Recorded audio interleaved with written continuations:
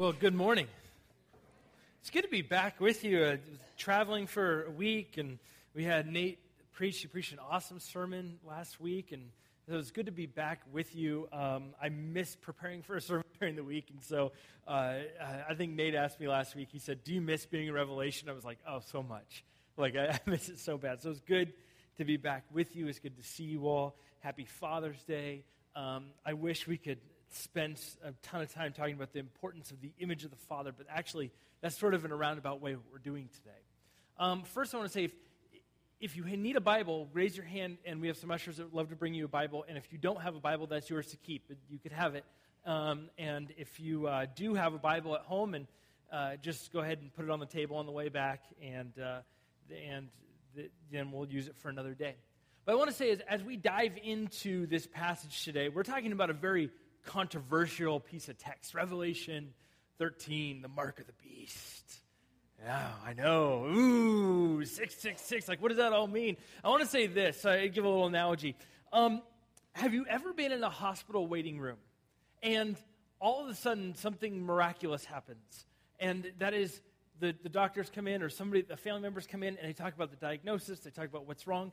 And then the miraculous thing is that everybody in that waiting room suddenly grows a PhD, and they become a doctor, right? And they have their MD, and all of a sudden they're able to say, oh, well, this is what you need to do, or, oh, you should go this treatment, not that treatment. All of a sudden, and I'm guilty of this, I've hung out in enough hospital waiting rooms. We do that, don't we? Yes? Yes, amen somewhere. Is this a common experience, or I'm not just making this up? This happens, okay?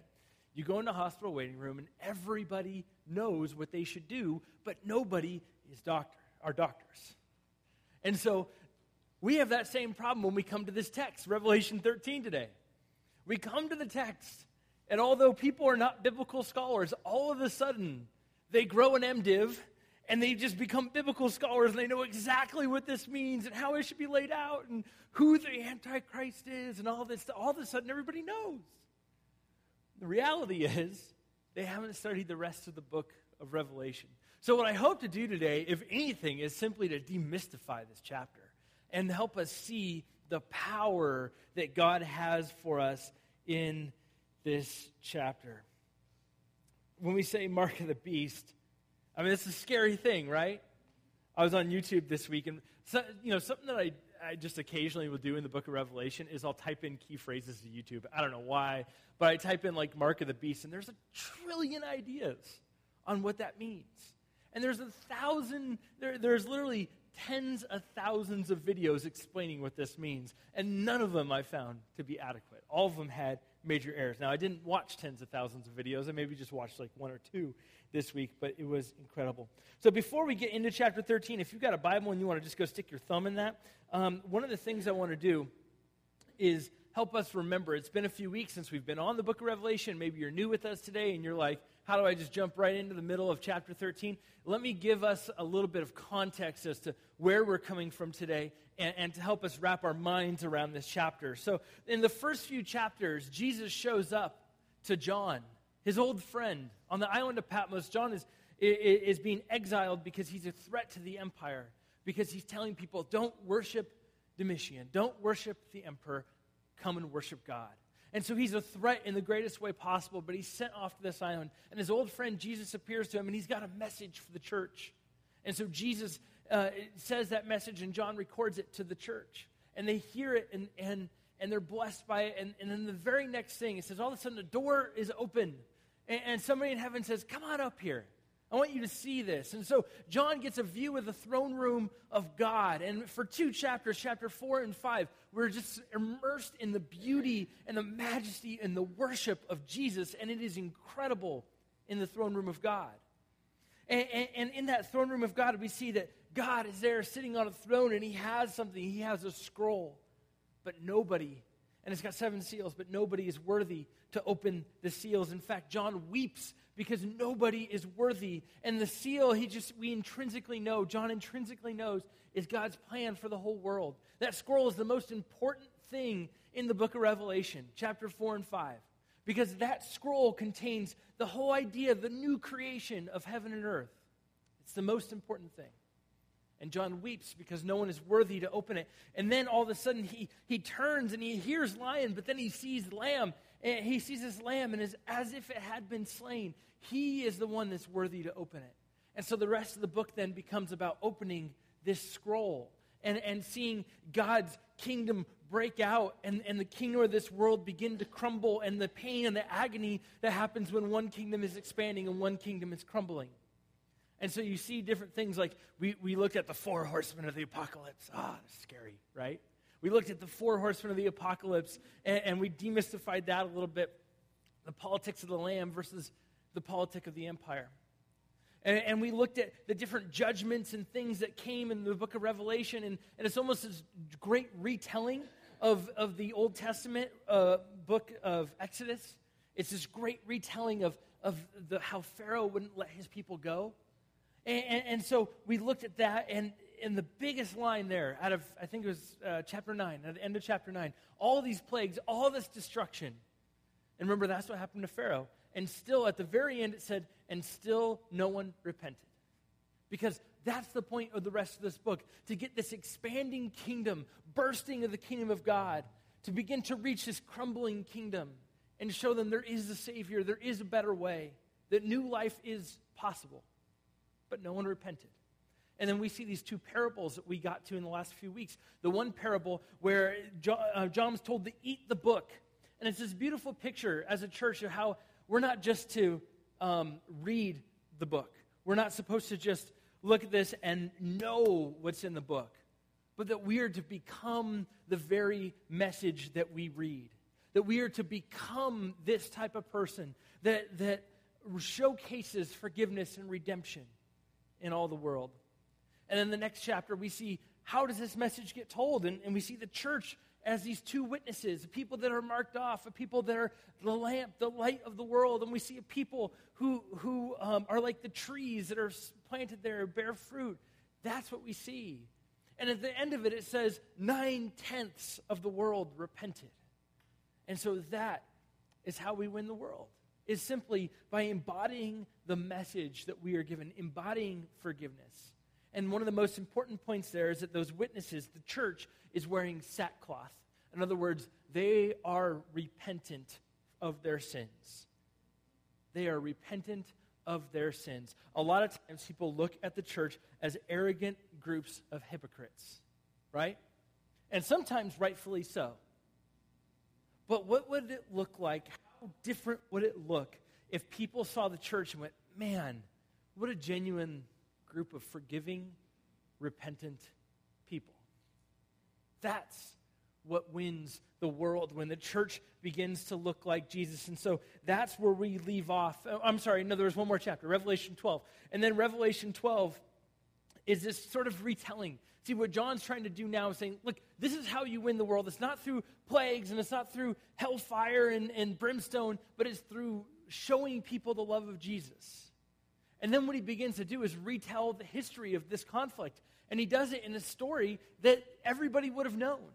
Sort of like Star Wars. I mean, everybody knows that narrative. Like even the Raiders of the Lost Ark. Everybody knows Indiana Jones. Everybody knows that narrative.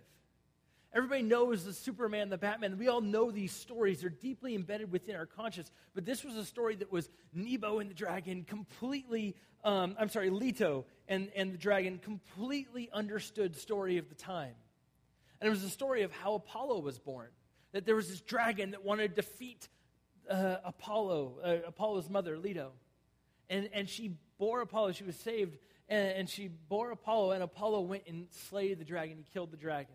And that was the great mythology that was alive during the time. And John used that story to tell the church, listen, it's not Apollo, it's Jesus. We have an immense Savior who can overcome evil. And you've got to see this. And so that's what was going on. And we find ourselves in Revelation chapter 13. The dragon could not win the war. He could not devour Jesus. And so now he changes his focus to God's children, the church. And I think that's the one thing as we set today up that we need to remember, that the dragon, Satan, changes his focus from Jesus because he's too powerful. He can't get to Jesus. So he changes it and goes after that which is most near and dear to Jesus, his people, his church. So flip with me to Revelation chapter 13. I love this because it opens in defeat, by the way. This first verse, the dragon stood on the shore of the sea. I just want to pause it right there because there's a period there. The dragon stood on the shore of the sea. Like in chapter 12, he was just defeated. And we remember the dragon symbolizes Satan, who is cast out of heaven. And he stands there defeated on the shore of the sea. Let's keep reading. And I saw a beast coming out of the sea. It had 10 horns and 7 heads, with 10 crowns on its horns, and each had a blasphemous name. The beast I saw resembled a leopard, but had feet like those of a bear and mouth like that of a lion. The dragon gave the beast his power and his throne and great authority. On the heads of the beast seemed to have a fatal wound, but the fatal wound had been healed. The whole world was filled with wonder and followed the beast. People worshiped the dragon because he had given authority to the beast and had also worshiped the beast and asked, "Who is like the beast? Who can wage war against it?" The beast was given a mouth to utter proud words and blasphemies and to exercise its authority for 42 months. It opened its mouth to blaspheme God and to slander his name and his dwelling place and those who live in heaven. It was given power to wage war against God's holy people and to conquer them, and it was given authority over every tribe, people, and language and nation. All inhabitants of the earth will worship the beast, and whose name has not been written in the Lamb's book of life, the Lamb who was slain for the creation of the world. Whoever has ears, let them hear. If anyone goes into captivity they will go. If anyone is killed with the sword they will be killed. This calls for patient endurance and faithfulness on the part of God's people.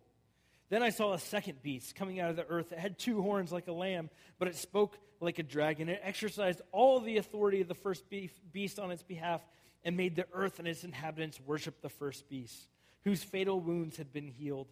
And it performed great signs, even causing fire to come down from heaven to the earth in the full view of the people.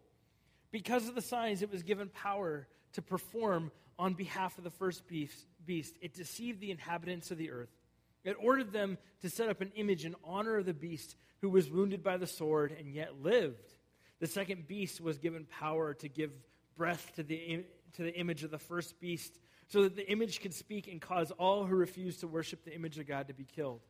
It also forced all people, great and small, rich and poor, free and slave, to receive the mark on their right hands and on their forehead, so that they could not buy or sell unless they had the mark, which is the name of the beast, the number of its name. This calls for wisdom. Let the person who has insight calculate the number of the beast, for it's a number of a man. That is 666. Well, I don't know about you, but I think that pretty much clears it up, right? You ready to just go home?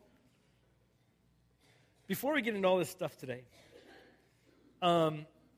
like I said at the beginning of this message, everybody has an idea about what this means. Everybody. I mean, even if you've not had any interaction with the Bible, you've heard of 666, you've heard of the mark of the beast, you've heard of Antichrist, you've heard of all that stuff. You have some sort of interaction with it. There's this tradition called dispensationalism. And it teaches, dispensationalism, just to give you a little bit of church history, is probably about 150, 200 years old, maybe younger. There's elements of it that go back to the Middle Ages, but it's really a new theory in the Christian world. And I even hesitate to use the word theology because most great theologians would say that is not a theology, it's bad theology. But there's this theory called dispensationalism, and this is what gets into our minds a lot of times in our imagination, and I just want to talk about it for a second. It teaches that this is a literal passage. All the other stuff is figurative, but this one's literal, which is the flaw in dispensationalism, by the way, is that some is literal, some is figurative, and they pick and choose which ones are literal, which ones are figurative. And it says that the mark of the beast is a physical, literal mark that you're going to get. I just want to come out and say I don't think that that's true. And as we get into it, I'm going to show you why I don't think that that's true. However, I want you to hear me on this. If you're at Costco cruising around for free samples, like I do often, and one of them's like, hey, why don't we give you this free microchip? Or why don't we put a tattoo on your forehead? Don't do that. Like, that's just dumb, all right? Just don't do that, okay? Resist that. So I could be wrong on this, is what I'm trying to say. I could be wrong, and I don't think it's a literal mark or something like that. But if it comes out later that it is and that everybody's getting these tattoos, just don't do it, okay? John's like laughing hysterically because I want to make sense of the fact that this could be wrong. But it teaches that this is a literal passage, and I do want to say to you that I've done the work on this. And if you were to go into my office right now, there's like 9 commentaries piled on my desk. I'm not the guy in the waiting room making up theories here, okay? I'm standing on the shoulders of some brilliant theologians. So what I give you today is not necessarily original thought of mine, that I just like made this up. This is studying the text, studying authors, studying theologians, and bringing that into the text. But still, anybody giving out microchips, just don't do it. And let's keep going. So I want to break down, so I want to give you this imagery. Like, even if you need to close your eyes to hear this description, I want you to hear some of this imagery of what's going on. First of all, there's a dragon in chapter 12, and there's this great big dragon, okay? And he's standing on the shore, and he calls out these 2 different beasts, one from the sea and one from the land, okay? And they both sort of reflect this dragon. They're reflective of Satan. In fact, the sermon is called the Blasphemous Trinity because that's what this is. This is this unholy, blasphemous Trinity that Satan calls out. And so out of the sea, I want to talk about this first power that comes out of the sea because when you start to read the text, it just seems weird. And you're like, how do you even break this down? So there is this defeated dragon. He's on the shore, and he calls out this image of this dragon out of the sea. And if you've been with us for a while now, one of the things that keeps getting brought up and mentioned in the book of Revelation is the sea. And what does that mean in the book of Revelation? Well, in the whole biblical mindset, the ocean, the sea, means something that is full of chaos and darkness, and we don't know, and there's some depth of, like the abyss is in the sea. So there's something evil about the sea. It's scary, and it's demonic. Chaos. And so there's this beast that comes out of the sea, and it's almost a mirror image. If you read chapter 12, and you read chapter 13 and put them together, and we're not going to do all the work on the screen to do that today. I thought about it, but it's just too much. Just take my word for it. They're almost a mirror image of each other. Almost they're a mirror image of each other, but not quite. But it has such an odd description. It says this, the beast, this is verse 2, I saw resembled a leopard, but had feet like a bear and mouth like a lion, and the dragon gave the beast his power, and his throne had great authority. What is that? That's crazy, right? What does that mean? So out of the book of Daniel, you remember we talk about what John is doing is he's taking these Old Testament texts that everybody knows, that the church would have gotten because that's what they're teaching every week out of the church is their Old Testament texts. And so he's taking imagery out of that. We're not as well versed. In fact, most people would say Americans are biblically illiterate. I'm sure not you guys, but most of us would be called biblically illiterate. That's what people call the church these days. I hope that's not true of our church. It's one of the reasons we give out Bibles, because we really are passionate about that. But there's this text out of Daniel chapter 7, and Daniel has this crazy dream, and he sees these 4 beasts rising up. And you know that Daniel's a prophetic book, and he's had these dreams about things that are going to happen in the future, and what does that mean? And so Daniel has these dreams of 4 beasts. He's got these dreams of these 4 beasts, and it's sort of what we find out about those 4 beasts is that one is sort of the image of the Medes, and one is the image of the Persians. These are the kingdoms that came after Nebuchadnezzar. The image of the Medes and the Persians, and then those 2 kind of came together, and it was Alexander in Greece, and then the next one was this crazy image of Rome. And so these 4 beasts sort of teamed up to make the nation of Rome. And so what John is trying to say by mentioning these 4 beasts is he's saying, listen, the beast I'm talking about right here is your political empire. That's what he's trying to tell the people, that it is Rome that we're talking about here. Make no mistake about it. In fact, he goes even deeper and deeper and deeper to tell them I'm talking about the beast of this political empire, which is Rome. Revelation 13:3. on the head of the beast seemed to have a fatal wound, but the fatal wound had been healed. The whole world was filled with wonder and followed the beast. Wow. Any Left Behind reflections like come in your mind? I read that whole series as a kid. I loved it. I couldn't get enough of it. But it's interesting. People have made all sorts of predictions. If any of you are mature enough to have been alive when President Kennedy was shot, what were the rumors? That he'll come back to life and he'll be the beast. He had he had a head wound and he'll be healed and everybody will be filled with wonder and he'll follow him. He'll be the Antichrist. By the way, I do want to point out one glaring fact about this chapter. The word Antichrist is mentioned nowhere in the book of Revelation. Look it up. It is not there. But that's what we project onto the text. And like I said, I was saying, I'm not much of a dispensationalist, and those folks that use dispensational will say, oh, no, we just need to study the text, just the text. And they bring out the word Antichrist in here. And you almost just want to like throw the Bible at them or something and just say, the word's not in there. If you just want to use the text. Anyways, that's my own theological rant. Moving on. But we do this with people. Like we look at people and go, oh, they could be it. Or they could be. I remember I was at a church one time, and it was the craziest thing. I was like, I'm not going back to that church. I don't know what happened. But they put on the picture of this guy. I pulled up his name. His name is Ukrainian president who was poisoned in the early 2000s, late 1990s. Viktor Yushchenko. I don't know if you remember his.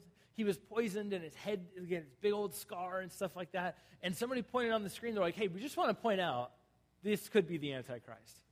And I was like, this is crazy. I was like a newer believer. I wasn't brand new, but I was newer, and I was like, I don't get this. This is crazy.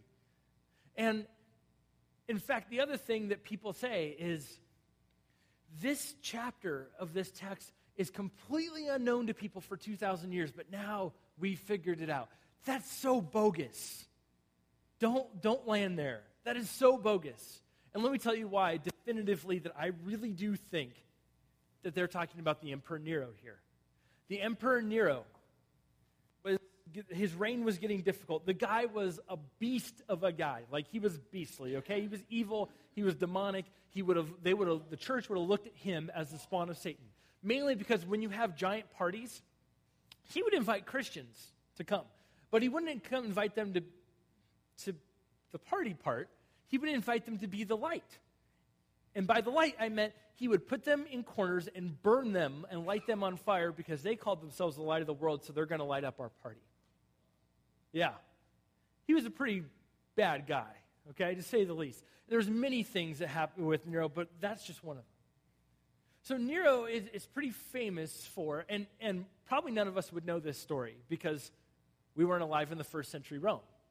But Nero is famous for having committed suicide by shoving a dagger through his throat and his head. A head wound. Like this text says, the dragon had a head wound, and he came back to life.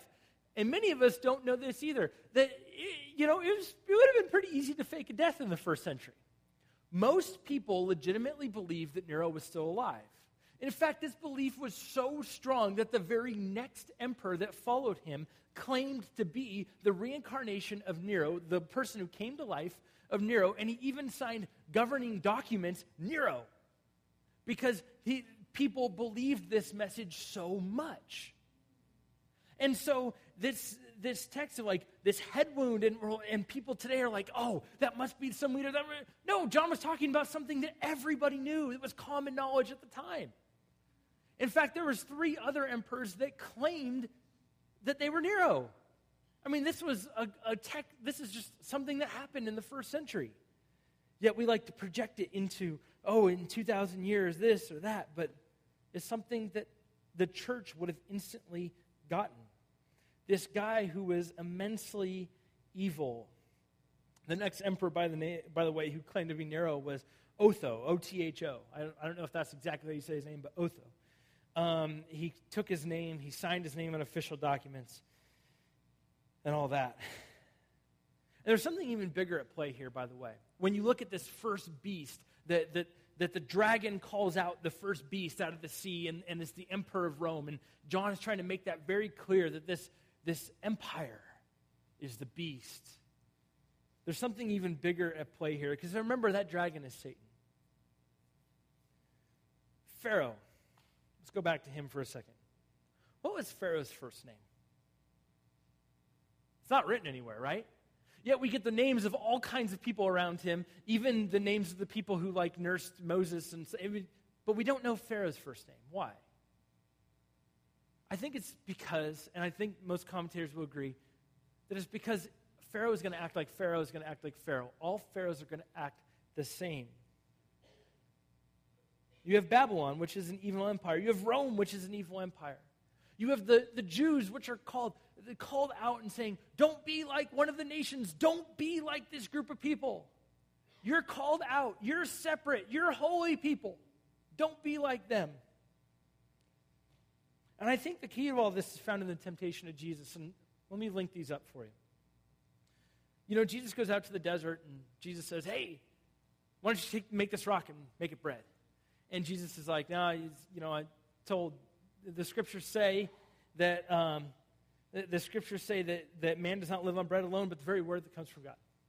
And then Satan takes Jesus up to a high place and says, why don't you throw yourself down? It's written that the angels will come and attend you, and you'll be good. And Jesus says, no, it's written not to put the Lord your God to the test. And then Satan takes him up to another high place, and he shows him all the kingdoms and their splendor. I'll give you this, Satan says, if you bow down and worship me. I think the key to the first beast, which is the beast of empire, is this. Every principality, every power, every empire, every form of power that this world seems to create, when human power, is what I'm talking about, not godly power, but human power. If you want to know who John thinks is behind it all, it's the dragon. Yeah, some of you are right to go, ooh, ouch, yes. I mean, even the best presidential candidates we have, they get into power and they realize they claim they're going to make everything change and everything's going to be great, but they get into power and they realize this system's way bigger than me. And there's some evil here. There's some good, but there's also some evil here. For John, every principality, every power, every human grasp at power, the dragon is behind it all. And sometimes it looks really good. We're going to get into that in the next passage here. Don't shoot the messenger, by the way. Anyways, no laughs. I better take the target off my chest. I'm not calling our government evil, by the way, just so you know. I'm saying any grasp for human power can be. So let's get into this a little bit more.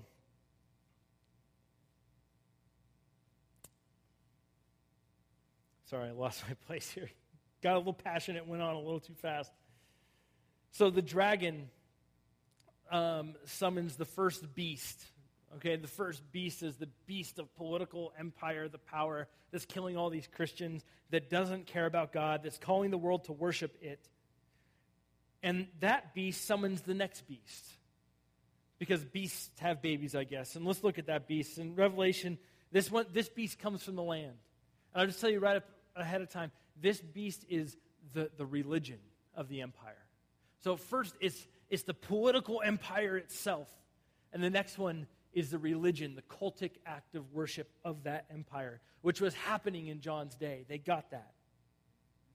Verse 11. Then I saw a second beast coming out of the earth. It had 2 horns like a lamb, and it spoke like a dragon. It exercised all authority of the first beast on its behalf and made the earth and its inhabitants worship the first beast, whose fatal wound had been healed.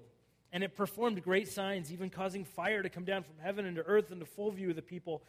Because of the sign, it was given power to perform on behalf of the first beast. It deceived the inhabitants of the earth. It ordered them to set up an image in honor of the beast who was wounded by the sword and yet lived. The second beast was given power to give breath to the image of the first beast, so that the image could speak and cause all who refused to worship the beast image to be killed. You see what John's doing here? Right in the very opening, he says that these things are going to be so alluring that they will actually look like the lamb. but when they speak, they'll sound like the dragon. That's the first thing that he says. It looked like the second beast. It looked like a lamb. And we know the lamb is Jesus. But it spoke like the beast. You couldn't change the deeds. It was all a farce. It was all parody. So the first beast is political empire. The second beast symbolizes the empirical cult. It symbolizes the worship that is behind maintaining and marketing the empire. See, this beast rises up to lure people into the life of the beast. That's what it does. But it does it by trying to look good and redemptive and healing with freedom and power and gentleness and love. But it sounds like the beast because that's the life it lures you into. He does it by saying, hey, look what the empire could do for you.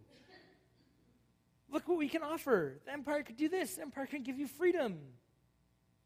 So the early church absolutely had to deal with this because everything in their life was marked by the beast of Rome.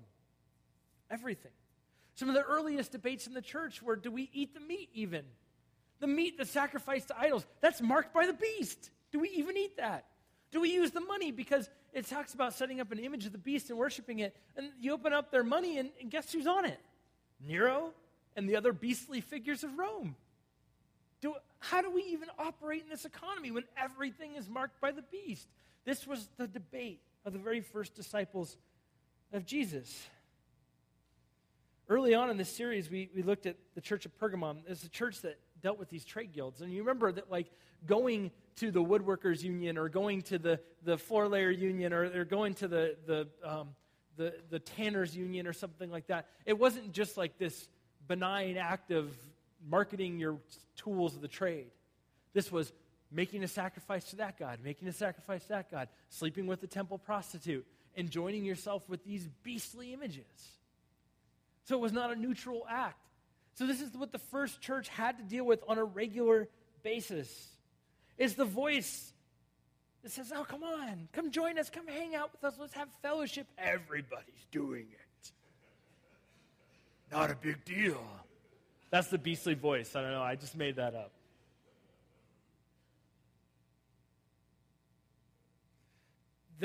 What John is trying to say is, listen, just as much as the Lamb wants your worship and praise and adoration, there's a whole other force out there that wants all of that from you and is willing to take it, and it's evil. And this beast wants to put its mark on your life. That's what John is trying to say. And I think from a biblical studies standpoint, it would be improper to look at this and go, oh, that's a physical beast or a physical mark that'll be on your hand, your forehead, or whatever, when we look at Revelation chapter 7 and say it's symbolic. They're either both literal or they're both symbolic from a biblical studies standpoint. And even deeper from a form criticism standpoint. Am I right? Rebecca and John, two people who've been to seminary. Anyways, from that perspective, it's improper to look at that from a literal perspective. And so let's look at it. How does the beast want to mark his people? Just as, and people also forget that, like I said 1,000 times, in chapter 7, the believers are marked by the Spirit of God. Like that, everything that we're reading here is simply a gross parody of God and what God is doing. The beast is simply trying to steal what God has already done, trying to steal the image of the Lamb, trying to steal the idea of marketing, and trying to even steal the idea of resurrection. Jesus has already done that. Trying to steal the idea of fire coming down from heaven. That's what the two witnesses did just 2 chapters before this, that they called fire from heaven like Elijah did. They're just simply trying to steal. All the beast can do is lie and deceive. That's it. Satan has no original thought. It simply steals everything. He's simply a parody of God. And see, this beast wants to mark your hand and your forehead. This has been the source of much mystery, like I've said. But like anything else, let me demystify it. Turn with me to Deuteronomy chapter 6. This is not a brand new idea. It wasn't like, for 2,000 years, no one knew what this meant. No, the church knew this. The Shema. Deuteronomy 6, verses 4 through 7. It'll be on the screen if you have a Bible. Flip there with me. Hear, O Israel, the Lord our God is one. The Lord is one. Love the Lord your God with all your heart, with all your soul, with all your strength. These commands I give to you today or to be on your hearts. Impress them on your children. Talk about them when you sit at home, when you walk along the road, when you lie down, when you get up. Tie them as symbols on your hands and bind them on your foreheads. It's not a brand new idea. This is something that's been around since the very origins of God's story in the Hebrew people. See, in the Jewish tradition, you had to remember, this is the group of people that were coming out of Egypt, and they had to remember that God was their God and Pharaoh was not.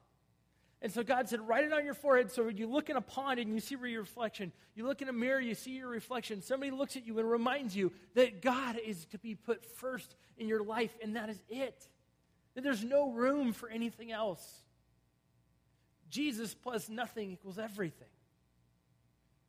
They didn't say Jesus in the Bronze Age. He wasn't born yet. But anyways, that God is to be first and the only mark on your life. And he said, write this in your hand, tie it on your forehead, which is like a Jewish way of saying, let it just be put into your mind. And let your actions show what your mind is already doing. So your mind is set on the Lord, and now your actions will show that. That's what it's saying. And the beast coaxes people in. It does signs and wonders. And look what the beast has to offer. And the beast is simply this parody of this blasphemous trinity, which wants into your head and wants into your hands. And it wants all that the empire has to offer to be just you. So what happens in Vegas stays in Vegas, right? I mean, that's the mark of the empire. There's 1,000 of those marks. I wasn't going to bring up dispensationalism in this whole message, but let me tell you why I think it's important that we talk about it for a half a second. If they're wrong about the physical mark, and I'm right, well, all these theologians I've read are right. But if they're wrong about this physical mark, here's my concern. My concern is that we'll have churches across America waiting to resist the mark of the beast when they're being marked by their lives every single day by the beast, and they don't even know it. We're just waiting to resist the chip, but I'm going to go to Vegas, and what happens in Vegas stays in Vegas. I'm going to just wait to resist this, but hey, sex before marriage is not a big deal anyways. And I'm going to wait to resist this tattoo or this whatever, but I'm just going to talk poorly about these people because have you seen what they wore to church today? You know what I'm saying? In our waiting to resist the mark of the beast, we could be getting it everywhere else in our lives. And that's why it's important to be marked by the Lamb. The beast wants to lure us in so subtly. So many times we don't even notice it. We don't even notice it. And I love it that in the beast, it takes wisdom to calculate the number 666. And that number, I go to skate parks a lot. I've told you guys this 1,000 times, but there's this brand called Thrasher. It's a skate magazine and stuff like that. And it's pretty cool. It's the guys skating, and I don't recommend subscribing. I don't subscribe, but I don't recommend it. But they've got this logo, and it's like this beast's head and 3 6s on it, and it's a pentagram and stuff like that. And I'm like, why? Why do you do this? Why do you mark yourself with this beast? And it's not, I mean, literally it's saying our lives are sold out to Satan. That's literally one of the things it's saying. But it's also saying, I'm just going to engage in the empire and the joys that the empire has to offer. So what on earth does 666 mean? We're going to break this down because, again, this is another one of those things that people have said on the internet. We couldn't know what this meant until right now. In fact, I watched a video that said, we did not know until this point in time that Islam was the beast and 666 is their number, and ISIS is the beast that's rising up, and that was totally hidden to us for 2,000 years. Well, do they act like a beast? Sure. Do most empires act beastly? Yeah, totally. Did Hitler act like a beast? Absolutely. Was there religion behind what Hitler did? Without a doubt. In fact, many churches resisted what Hitler did, but there was a few churches that wanted to get in the good graces of the Fuhrer. And they put Nazi, on their altars, they replaced it, I'm sorry, that's not a word. My 6-year-old is getting into my mind. They replaced Bibles with Mein Kampf. So, yeah, there's empires all through the world, all through history and time that have looked like the beast. Did Genghis Khan's empire look like the beast? Absolutely. Was there a religious system supporting it? Yep. Does does ISIS look that way? Yeah, it sure does. There's a religious system, there's a political system, all empowering it. But to say, we had no idea what this number meant until ISIS showed up, that's ridiculous. Let me tell you why.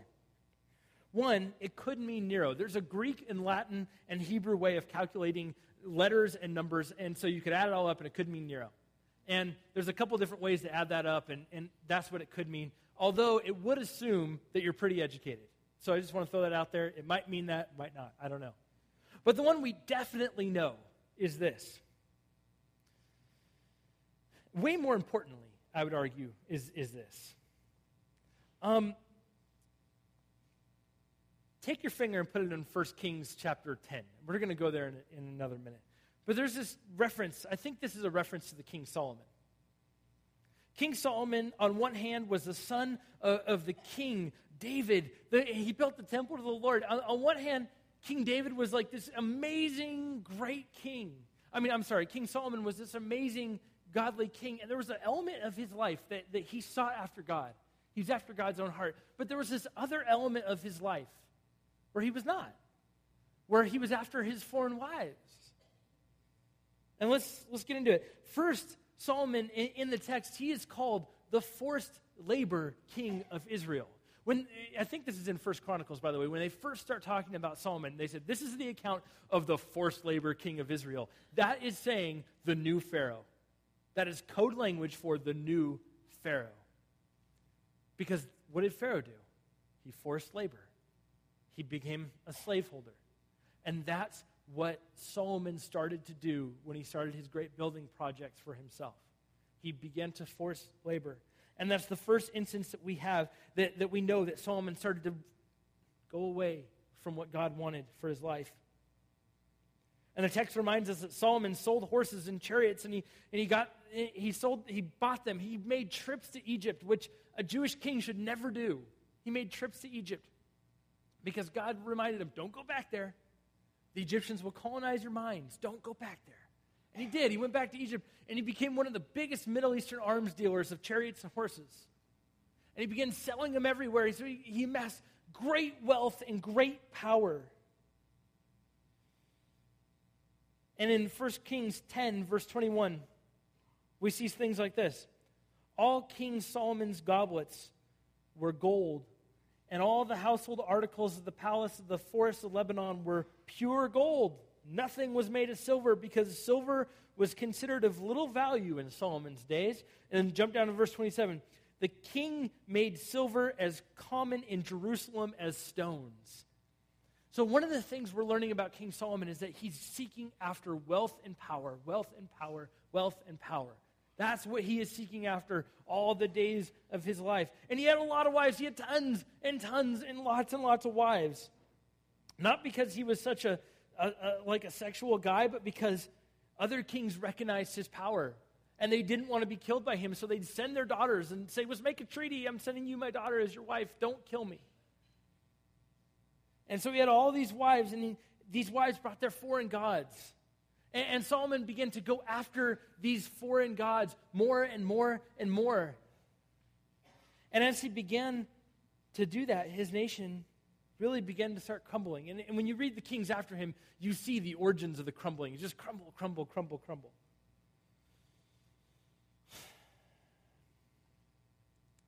And the author of Kings is writing about Solomon's life, and in this little passage, he makes a real damning statement. Look at 1 Kings 10, verse 14. I think it'll be up on the screen. The weight of the gold that Solomon received yearly was 666 talents. Now, there's some folks that want you to believe that 666 in the Bible, Revelation is the first place it shows up, but it's not. Way back into 1 Kings. Now, I want to point something out. The weight of gold that Solomon received yearly. How many of you do your taxes and on your W-2 forms every single year? You're like, oh, I made the exact same amount last year. Yearly. Every year, he made the same amount of gold. every single year. So I think the author is trying to make a point. It's either one or two things, one, or maybe three things. One, he actually did make 666 talents of gold. That's possible. Unlikely. Two, his scales were off because you measured it at this point, and the guy had enough gold to figure this out. Or the author is trying to say everything that Solomon is going after, everything that he is trying to amass, wealth and military power, all that stuff is completely incomplete and will not sustain him. Remember, I've told you before, we looked at in the book of Revelation. What's the magic number? 7. 7 is the number of completeness. John uses it all the time. There's 7 plagues, 7 this, 7 that. It's the number of completeness. So 7 and the number 3 is like the godly number, the Father, Son, and Holy Spirit. And so 777 is completely incomplete. Completely complete. 777. And 666 is completely incomplete, completely insufficient. So I think what the author of 1 Kings is trying to say is that if you're searching after this, if you're searching after what Solomon is searching after, your life will always be incomplete. If you're searching after this military power and this wealth and stuff, you will always fall short. If you're searching after the wives and the sex and the gods and all that, your life will always be incomplete. Whatever image you set up of yourself, you will have to be obedient to that. And so Solomon set up this image of himself as this great power, this great man. But the author of 1 Kings was trying to remind us that he was completely incomplete. Just like in the early church time, we live in a time where there's empires, where there's cultures. Even culture is an empire, I think, in some ways, that wants us to be squeezed into its mold. Squeezed into its mold of living. That wants us to believe what it believes. And if we don't believe what they believe, then we're intolerant. It wants us to believe and do what they do. And if we don't do what they do, then we're intolerant. Or that we're evil. Or that needs to be suppressed or something like that. Just as in this passage, there's a counterfeit lamb in Revelation 13. The one that looks like the lamb but speaks like a beast. We get more and more marked by that life when we surrender to our culture than to the real lamb. That's when we get marked by the beast. When our life begins to resemble the beasts of culture or empire or something like that. Our world, our culture calls us to love by having casual sex with whoever. That's not love. That's a counterfeit form of love. But by doing that, you grow deeper into a pit of bondage. And you being united with the person you might not want to spend the rest of your life with. And then you're in this pit of bondage and despair, and that's not really love. We call things love that aren't necessarily love. Our culture calls us to tell the truth that all religions are exactly the same and no one should ever say otherwise. That's not intolerance. That's not tolerance. Don't buy into the lie. There's their counterfeit truth. It says in Revelation 13, all these beasts do is deceive people. That's it. All they want to do is deceive people. Our culture calls us to true commitment until there's suffering and life gets tough. Then you could bail out of whatever commitments you've made. Don't buy into the lie. Our culture calls us to freedom from religion. It just gets in the way and we don't really want to hear it anyways, and it's kind of annoying. Don't buy into the lie that God is not alive and present in this world. Our culture calls us to be blessed. I mean, you deserve it. Go on vacation and spend tons of money on yourselves. Buy the house you can't afford. Buy the car you can't afford. Get wheels, get rims on that thing. I mean, you can't afford it, but you deserve it, right? It shows that you're blessed by God after all, right? No. No, not even remotely. Don't buy into the lie of that counterfeit blessing that makes the mistake of calling greed blessing. Don't buy into that lie. That's what the beast wants us to buy into. That's what the beast of our culture tells us. Satan used the cultic practices of the first century. just out in the open. Oh, we're going to worship this God, worship this God, worship this God. But I think Satan's pretty sneaky today. Give me an amen on that. Thank you. So again, I'll tell you, if the dispensationalists are wrong, it's totally possible that you could be waiting to resist the barcode, the microchip, but by the whole time you're being marked by the beast of the empire. I love the way that Eugene Peterson, by the way, if any of you are looking for a fun book to read on Revelation, Reverse Thunder, Eugene Peterson. I love what he says about this passage. When the mark of the land beast replaces the Shema on the forehead and on the hands, religion becomes consumption. People become gross parodies of the gospel, buying all they can to show that they are blessed by God, bowing before every display of success. The buying and selling of religion is the mark of the beast. I read that and went, wow, that's a punch in the gut. Maybe your life is marked by the pursuit of wealth. Maybe it's marked by the pursuit of power or pleasure. I don't know. But I think what John is trying to tell us today is that is a counterfeit way of living that will never bring you completeness before the Father, that will always be 666 and not 777. Satan wants to lure you into his incompleteness, and that is his life's work. Don't buy into the lie. This morning, I want to invite the band back up. And I know some of you are probably still chewing on that. It took me weeks to chew through that message. And I want to invite you to just chew through that. Maybe some of you want to just get real honest right now and say, I've been waiting to resist some tattoo or microchip, but I've been marked with the beast the whole time. The greatest thing is that in Revelation 18, there's this admonition to the church. Come out of her, come out of her, come out of Babylon the Great, come out of her. I think as Christians, there's a way out. And that is only through the blood of the Lamb. So if you're here this morning and you said, yeah, I've been a Christian forever, but I don't even notice I've been marked with the beast. Maybe you're here today and you simply need to say, Lord, I need you to cover me and forgive me by the blood of the Lamb. Maybe you today need to showcase that repentance that the church should be known for. And just right during this next song, you need to repent of that. Maybe you need to give glory and praise to the Lord. Maybe today you need to decide to follow the real Lamb and not the counterfeit one. I'm just going to simply lead you into a prayer. Maybe that's a recommitment for you. I simply want to lead you into a prayer for that. And if that's you, I want to invite you to come talk to me after service because I just want to pray with you and get in touch with you a little more. Let's pray.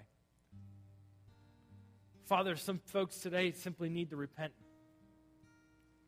You need to offer the beastly stuff that's been going on, the incomplete stuff that's been going on in their lives over to you. Whatever that is, Lord, I pray that they would offer that over to you and say, Lord, help me to be marked by completeness and by your Spirit, not by the mark of this beast. There's some here today who simply need to acknowledge, Lord Jesus, you are God. That you alone can save us from our sins. That you alone can restore. That you alone can make us new. Some of us need to just say those words, Jesus, you are Lord. All other gods are all other things that want our attention, that want to be a God. Those are all parodies. They're evil. Lord, as we think about today, I think about the very last words that you left with the disciples to pray. And that's to help us watch over this area of temptation in our lives. Lord, the temptation to be like the beast, to be lured into the empire. Protect us from that temptation. And deliver us from the evil one. Lord, and help us to give you glory every day in our lives. In the name of Jesus we pray. Amen.